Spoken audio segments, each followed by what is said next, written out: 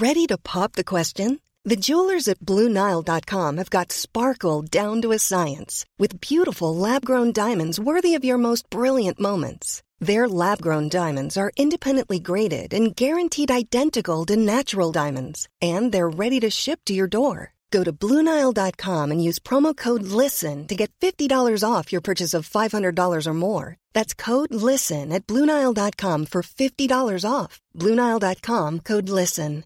I'm Sandra, and I'm just the professional your small business was looking for. But you didn't hire me because you didn't use LinkedIn Jobs. LinkedIn has professionals you can't find anywhere else, including those who aren't actively looking for a new job, but might be open to the perfect role, like me.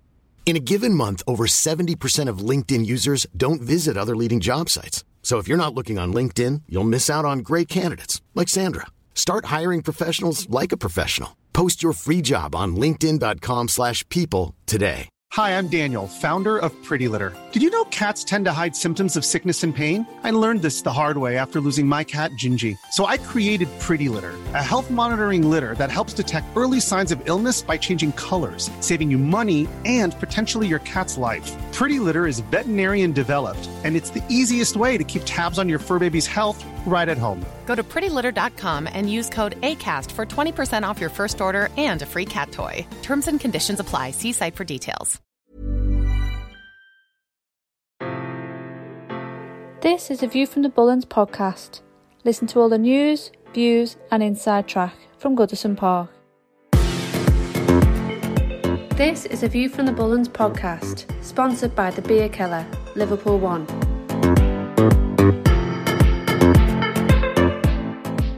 Welcome back to another episode here at A View from the Bullens. I'm, of course, the Bobble, and joining me is my good friend, Paddy Boyland from The Athletic. Paddy, it's good to see you, mate.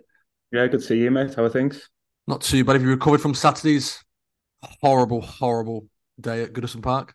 No, I haven't, to be honest. It was funny. I did a podcast on Saturday, and it must have gone out pretty late in the evening after the game. I got a message from a mate the following day on the Sunday and said, "Have you seen this YouTube comment?" And it was basically a YouTube comment saying, "I saw Paddy going into a shop in Southport where I was for the under-21s game, and he looked absolutely fuming." I was like, I probably still was. I was probably still annoyed at the result on Saturday. The result, but also the performance, because I think what we saw from kind of the second goal on was pretty unacceptable in terms of standards, in terms of ability on the pitch, application, trying to change the momentum of a game. I think they fell way below what you would expect from an Everton team in those moments. So that was the frustration for me, because you looked at that as like one of the eminently winnable games from the run of 8 as it was then. That was the one with Bournemouth on the final day, you penciled it in and said, you've got to win those 2, and then you've got a path to survival, kind of an easy path to survival. But they've not done that, and they got what they deserved, I felt. I spoke to you obviously after the game in private on WhatsApp, and you shared the same feeling as me, didn't you? You thought Sean Dyche got it wrong in a 4-4-2. Yeah, I've been thinking about this for the last few days. For me, it all boils down to the failure to replace Doucouré. I think it's got in everybody's heads. Doucouré, obviously really important tactically in what Dyche is looking to do. Joins the attack to make it a 2 when Everton are pressing or kind of pushing forward with the ball. But also when teams navigate Everton's press, drops back to make it a 3 in midfield. And I think that dual role where he's supporting the attack, creating efforts on goal, but then also supporting his teammates defensively, Idrissa Gueye and Amadou Onana, I think that's massive. And for me, there's only one other player in this Everton squad that can do that role. He's playing out on the right wing, Alex Iwobi. So it's quite clear to me that there's been a drop-off since Doucouré's suspension, since the end of that Tottenham game. I think it coincides with Doucouré being out, suspended. And I think it also, in Dyche's head, it's become such a big thing that he's tried to reinvent the wheel.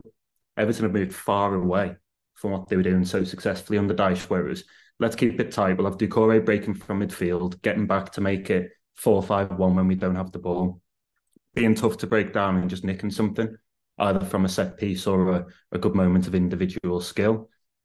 What they've done instead is push higher up the pitch, play with 2 strikers often, And I think it's almost shone a spotlight, a glaring spotlight on all the weaknesses elsewhere, fullback positions, central midfield for me.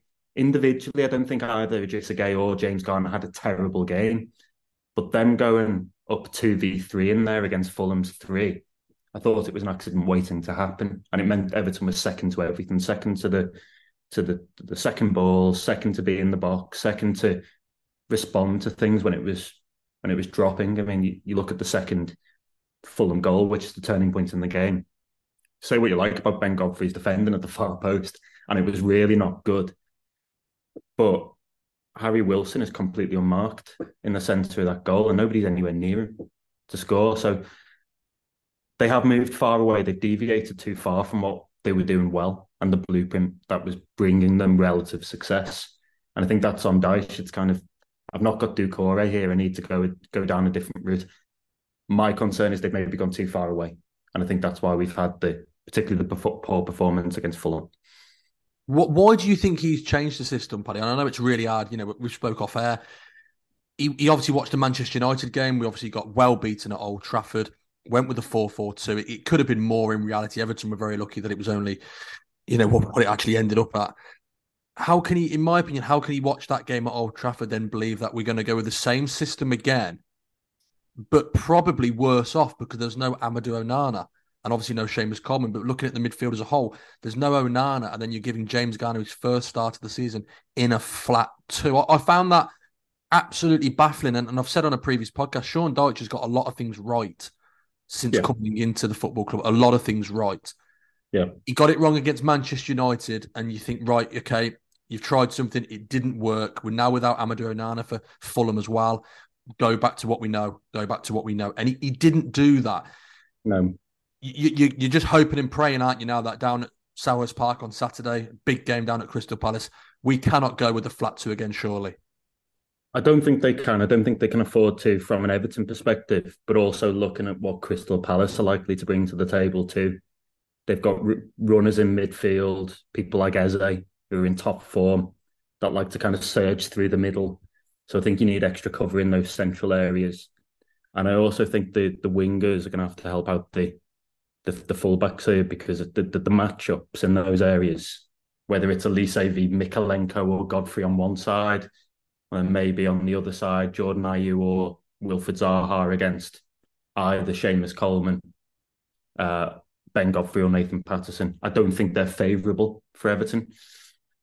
So on Dyche, he's got a decision to make, and I think the decision, if he analyses the 2 games that have just gone, is to revert back to what Everton were doing so well in those games before. He put Everton in a great place, I think, to avoid relegation. When you look at that really tough run of games that started with Arsenal at home, they were picking up points. Even if they lost the game, they bounced back well. When they were conceding goals in games, they were again bouncing back well and earning kind of hard-fought points. Chelsea and at home to Tottenham.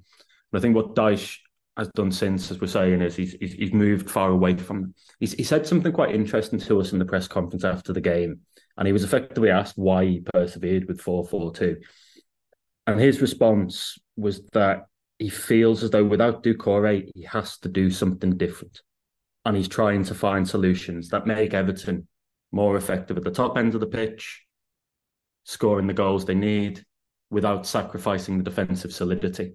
Do you think that's because he doesn't like Gray on the wing, Paddy? Sorry to interject. Do you think that's because he doesn't want to move Iwobi inside and then put Gray out wide? Yeah, I think there's an element to this. Iwobi's positioning is really interesting, because I've always referred to him, whether it was under Lampard or Dyche, as the babysitter for the fullbacks. And what I mean by that is, if you watch him, he's kind of shuttling up and down the flank, trying to make sure the fullbacks are protected. Now, Everton, if you look at Everton's side at the moment, there are 2 glaring weak points. One is fullback and the other one's centre-forward. Dominic Calvert-Lewin might rectify the centre-forward issue, hopefully, in the games that come. But the solutions at fullback are not quite as easy. And I think that's why successive managers now have trusted Iwobi to kind of sit in and protect wherever possible. If you shift Iwobi inside, then probably you've got to go with Damari Gray at the moment in the wide areas. And Dyche has already said that he wants to see more application, more work rate, more running from Gray. And I think he wants to conserve him for those really short, sharp bursts in the attack. So there's no easy solution here, particularly not a fullback, but probably further forward. I think the hope has to be that I think Seamus Coleman at the moment on form is comfortably the best fullback at the club. So you have to get him fit. Amadou Onana's injury is being described as minor at the moment. So get him back, and I think that's a big plus in the centre of the park for Everton. Kind of adds the physicality that they were lacking against Fulham. And then you've got Doucouré back, in theory, after his suspension for the game against Newcastle next Thursday night. Add Calvert-Lewin to the mix, and all of a sudden you've got some big hitters back. But the problem we've got at the moment is that Everton haven't got the squad depth to withstand 3 or 4 injuries. Certainly not 3 or 4 injuries to key players. And if I asked you who are Everton's most important players between now and the end of the season, you'd list Calvert-Lewin, Doucouré, Coleman, Onana. All 4 of them have been out. And I think Dyche has tried to compensate. He's tried to find ways around those problems and effectively thought to himself, this blueprint can't work. The blueprints of before can't work without those players. But as I said earlier, I think he's maybe just moved so far away now from what they were doing well that they've just opened up a can of worms elsewhere. They can't do that against Palace on Saturday. I think if they do, they'll get cut open. You think he got away with one? Do you think Sean Dyche has got away with one psychologically more so than anything, with results going our way? Obviously, Leeds get hammered at home to Liverpool. Leicester failed to win. Nottingham Forest failed to win. Southampton failed to win. Psychologically, Everton's still not being in the drop zone after that real tough day against Fulham. That's a big deal still, isn't it? Especially for professional footballers, that mindset and mentality to still not be in the drop zone. That's quite a big thing still, I think. Yeah, I think it is psychologically. Even if you're ahead on goal difference as it stands, I think that there is something to be said for feeling like you're the ones in control of your own destiny. We speak about Everton getting away with one. I think they have in the main. If you look at the results around them, Leeds against Liverpool was one you looked at and thought, can Leeds get something from that game? Obviously, that didn't go very well at all. Nottingham Forest are on a losing run. Leicester, despite having top 10 quality in terms of the players on their books, are still losing games of football and in some cases losing heavily. But Everton can't continue to rely on those sides around them. And I think the best message there, the best indication of that is you look at what Bournemouth are doing right now. And Bournemouth, in the space of 2 or 3 weeks, with a couple of wins, are now at a point where I'd say they're more or less out of relegation trouble. If you get 2 wins on the spin, and this is a positive for Everton, by the way, if you get 2 wins on the spin out of anywhere, you're clear of this because of how tight it is and how many points you're going to need. Ultimately, you're going to need 35, 36 points potentially to stay up. So a couple of wins and you're banging in the mix.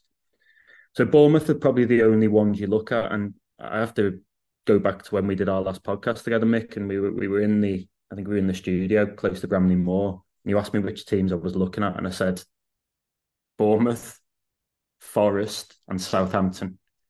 Well, we've got 2 of those still in the mix, and Bournemouth might just be out of it, so they've been the surprise. I kind of think it's probably now Southampton, Forest +1. And the +1 could be Everton, it could be Leeds, or it could be Leicester. So you've got a kind of 1 from 3 scenario here. And there's a lot riding on those next 3 games. Palace away, Leicester away, and Newcastle at home. If Everton can pick up a win or 2, they'll be fine. How many points do you think we need from those 3 games? From Palace, Leicester, Newcastle, 2 on the road, 1 at Goodison. 4 minimum. 4 minimum. The one you can't afford to lose is Leicester. Agreed. That's a 6-point swing. That to me already feels like Burnley away last year, which is horrible, by the way, because I never want to revisit that game ever again. That was a tough night. That was a really tough night, mate. I'd love to blank it from my mind because I'll be honest, after that night, I thought Everton were gone. That was one of the worst nights for me as an Evertonian, yeah, comfortably. I thought Everton had gone. And you know what? I think most people at the club, most players thought they were gone. The players thought we were gone that night. They all slumped to their knees. They were on the floor. Yeah, we looked a club done. So Leicester has the early feel of that for me. Now, that could change if Everton pick up points in the next few games and all of a sudden it's less important. But you have to get the business done on the pitch. And Dyche is right in one sense. He's always said Everton need to not to look too much at other results and focus on themselves, focus on the points you need and go from there. I think collectively they've let themselves down in the last few games in terms of selection, in terms of performances. I still think the 11 that were on the pitch at the end of that Fulham game should have done better. And they should have done better and found a way to win that game, particularly when it was 1-1.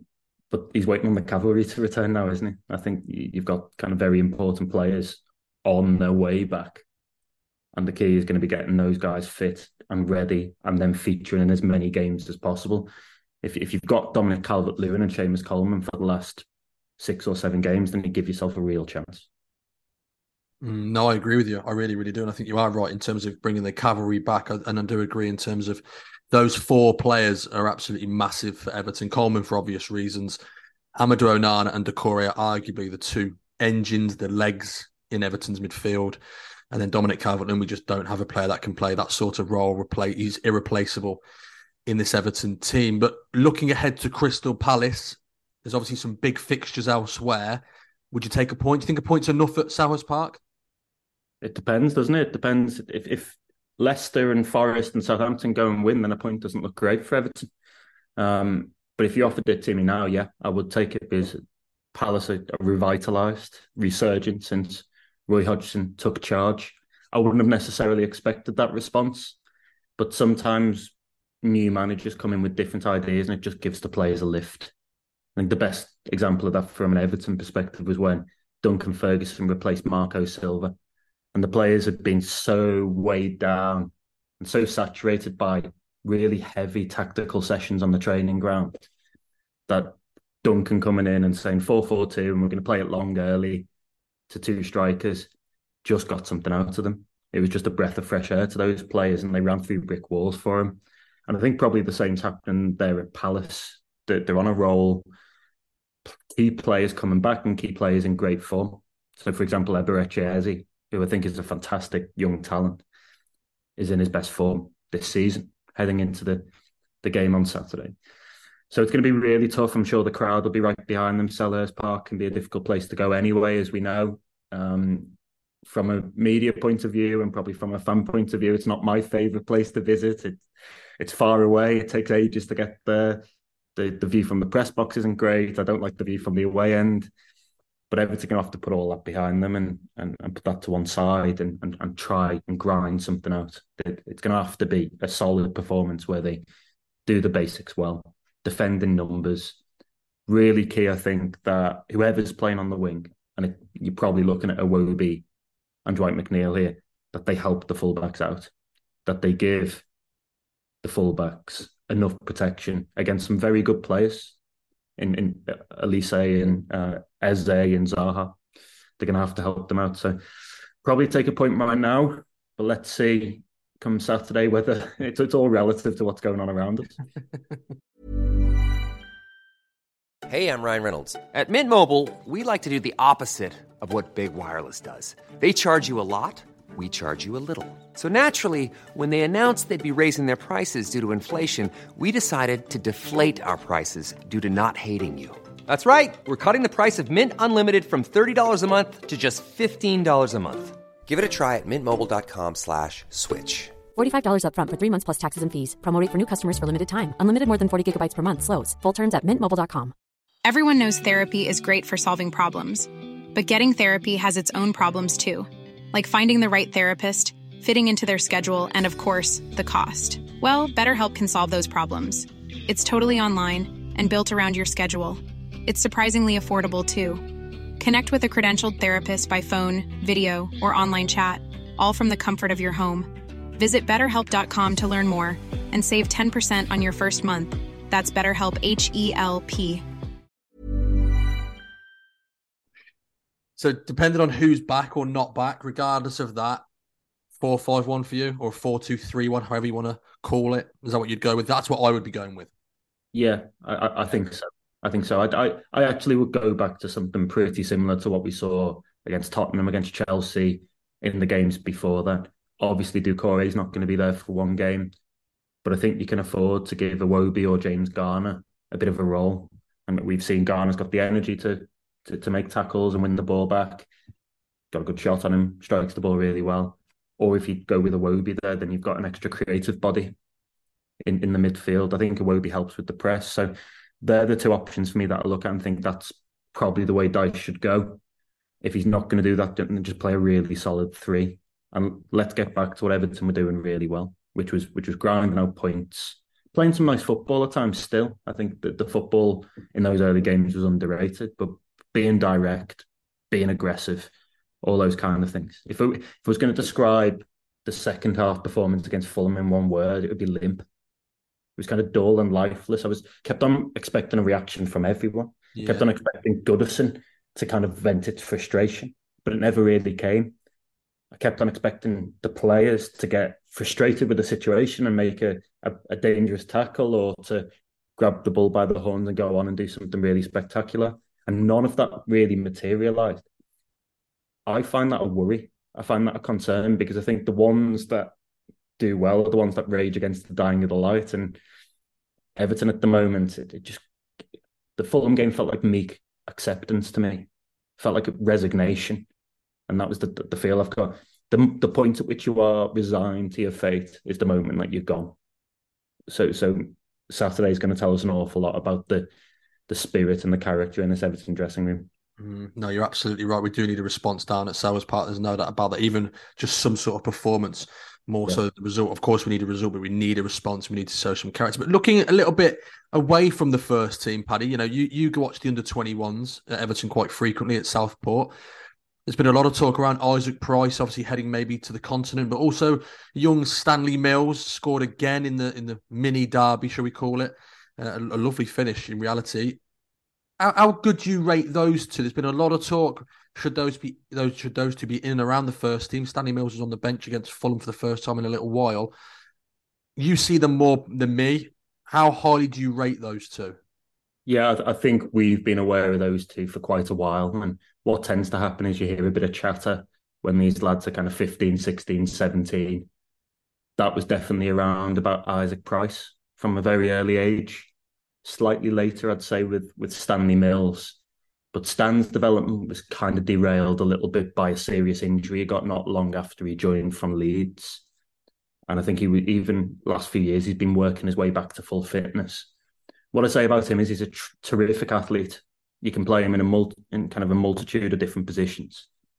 And even this season, I said to somebody the other day, I've seen him play as a number 8, as a number 10, as a right winger, as a left winger, as a right wing back and a right back. Now, that's great versatility, but ultimately he's going to have to stamp his mark in one position and make his mark in one position. For me, at the moment, that looks most likely to be on the wing. I mean, it's 13 goals in 19 games now, which is a fantastic return for a winger. And the finish, as you mentioned, on Sunday against Liverpool was impressive. That was his weaker foot, lofted over the keeper. I thought the touch to bring it down was great as well. And nobody's really mentioning that. So an awful lot to like about Stan Mills. When a winger is scoring 13 and 19, the temptation is to suggest that they're too good for that level. And I think he is. I think what he needs to do now is either go out and play on loan for Everton, whatever it may be, but there needs to be that next step for him. And Isaac Price is in a very similar situation. Those two lads have been around the under-21 circuit for a while now, both pushing on. Price, as it stands, looks like he'll leave. That's the most likely thing right now, although nothing at the moment, at the time of recording, is officially signed. And he's a different player entirely. He's a ball player. Somebody I think Frank Lampard would have liked in time and would have integrated into the team. Still raw, still might not be the one for this relegation battle. And I think even less likely now when you consider that the news is out there that he's most likely leaving. So he actually started the game on Sunday on the bench and only came on because of an injury to Einar Iversen, the central midfielder on the day. So whether he's going to get an opportunity between now and the end of the season, I think it's highly unlikely. I think it's highly unlikely Dyche will throw any youngsters in at this moment in time. And maybe the issue moving forward for Everton is how much Dyche trusts young players and how much he's willing to blood them. I think Mills, though, on the bench on Saturday for the first team, I think he deserves a chance. I really don't see what harm it would do in the right context, bringing him on for 20 minutes here or there off the bench for the first team, because you've got a lad that's in form there and a lad with attributes, somebody who can score goals. He's confident. And I think that's a massive thing at the moment. When the chances come to Neil Maupay, he's not expecting to score. He's missed so many recently, and he's had such hard luck in front of goal that I think that weighs on players' minds. It's inevitable that it does. So there is something to be said for a young lad full of confidence, full of energy, to even just come off the bench for 10, 15 minutes here or there and see what they can do. So I think Mills, if there's anybody to do that, then it's probably Mills at this moment in time. Before Christmas, it may well have been Tom Cannon, who's obviously doing very, very well on loan at Preston. But there is some good talent in that team. I enjoyed watching them on Sunday. And actually, the 1-1 scoreline was very flattering to Liverpool, because Everton missed a glut of chances to make that much more comfortable. Stand out to me were Mills and Jensen Metcalfe. Jensen, a young central midfielder. Great passing range off both feet and very tenacious. So there were positive displays there. And obviously in these games, you've got kind of an assortment of people in the directors area watching. Kevin Thelwell, Gareth Prosser, the academy manager, was there. Under 18s coaches, scouts, everybody there. It was a pretty impressive performance, and the only shame was that they didn't get the result. So there's talent at the club. It just needs to be harnessed in the right way. Yeah, I agree. And I do agree with you in terms of Stanley Mills maybe getting a bit of a run out. I thought, why not bring him on for the last 10, 15 minutes against Fulham? Nothing to lose. 3-1 down. The game was dead.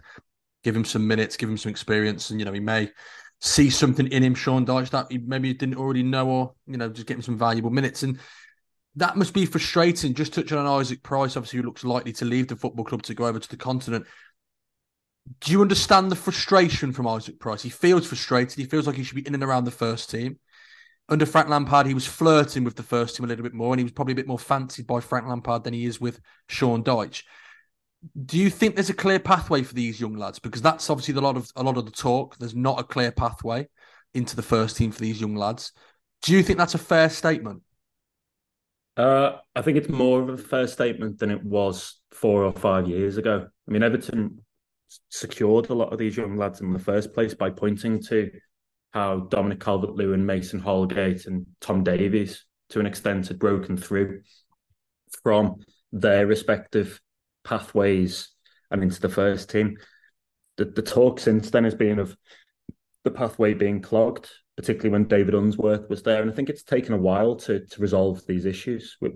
The club is still working its way through some of the residual issues that were there from that period of time.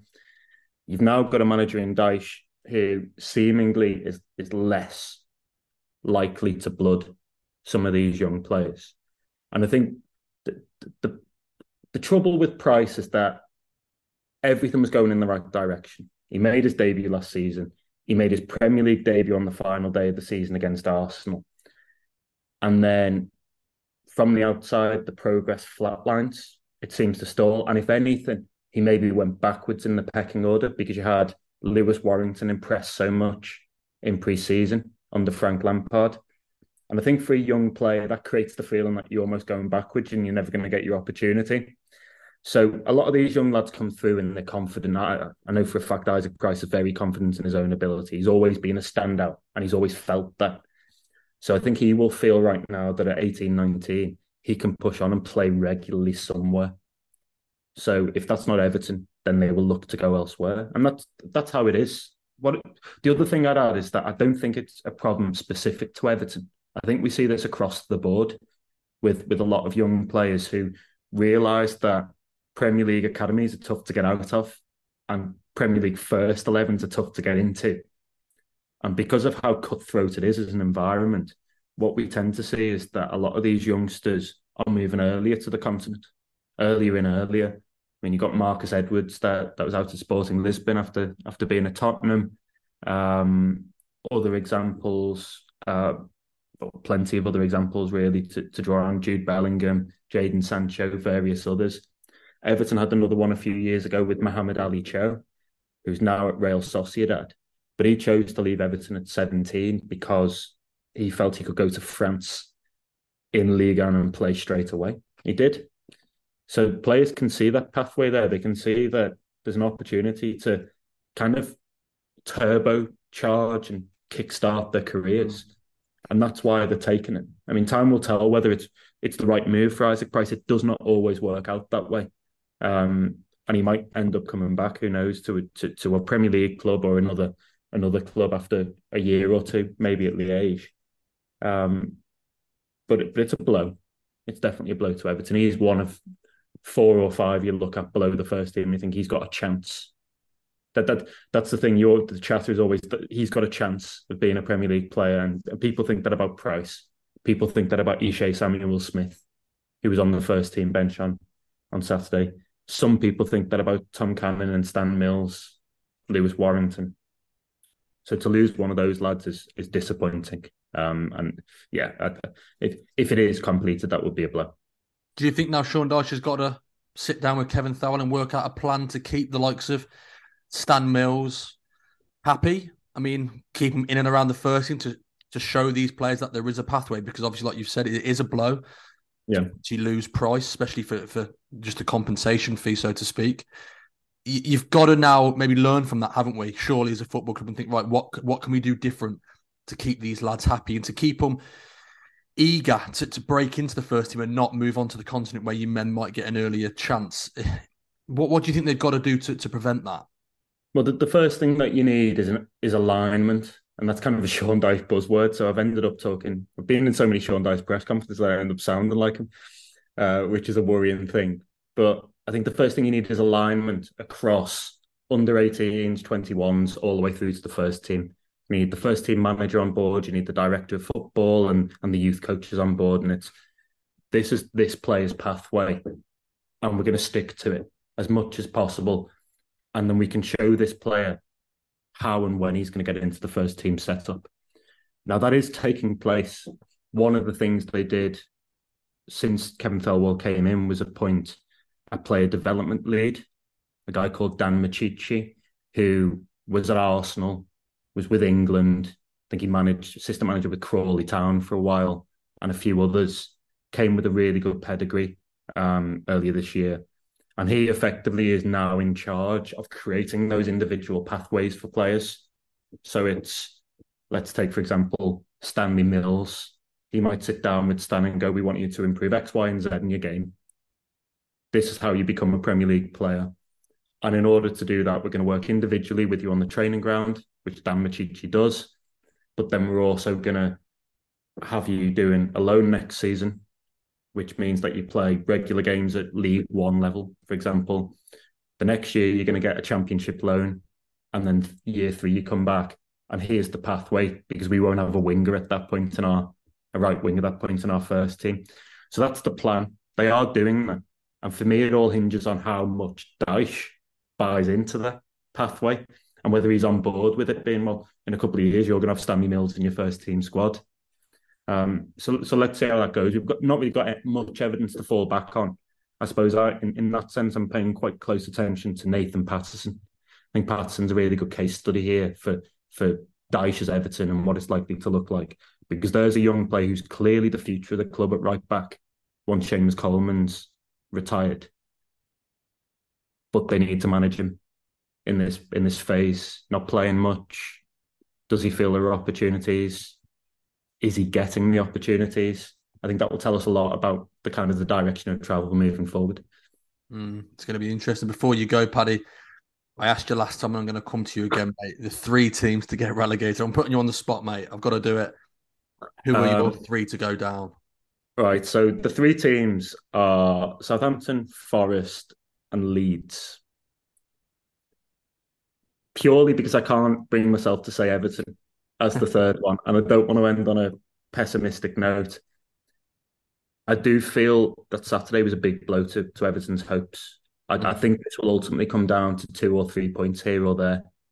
So losing at home to a Fulham side without Mitrovic and on a bad run, I think was pretty catastrophic, really. Yeah.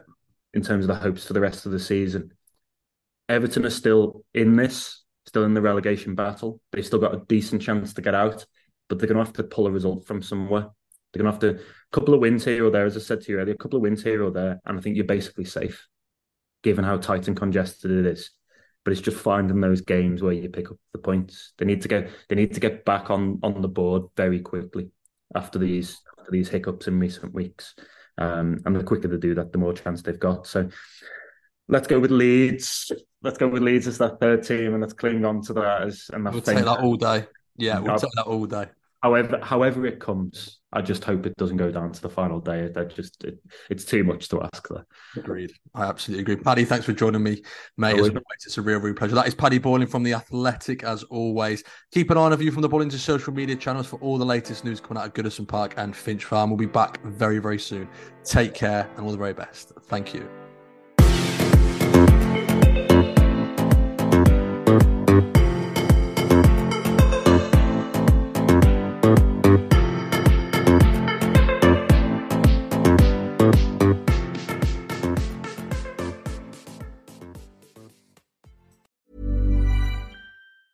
Hi, I'm Daniel, founder of Pretty Litter. Did you know cats tend to hide symptoms of sickness and pain? I learned this the hard way after losing my cat, Gingy. So I created Pretty Litter, a health monitoring litter that helps detect early signs of illness by changing colors, saving you money and potentially your cat's life. Pretty Litter is veterinarian developed, and it's the easiest way to keep tabs on your fur baby's health right at home. Go to prettylitter.com and use code ACAST for 20% off your first order and a free cat toy. Terms and conditions apply. See site for details. Planning for your next trip?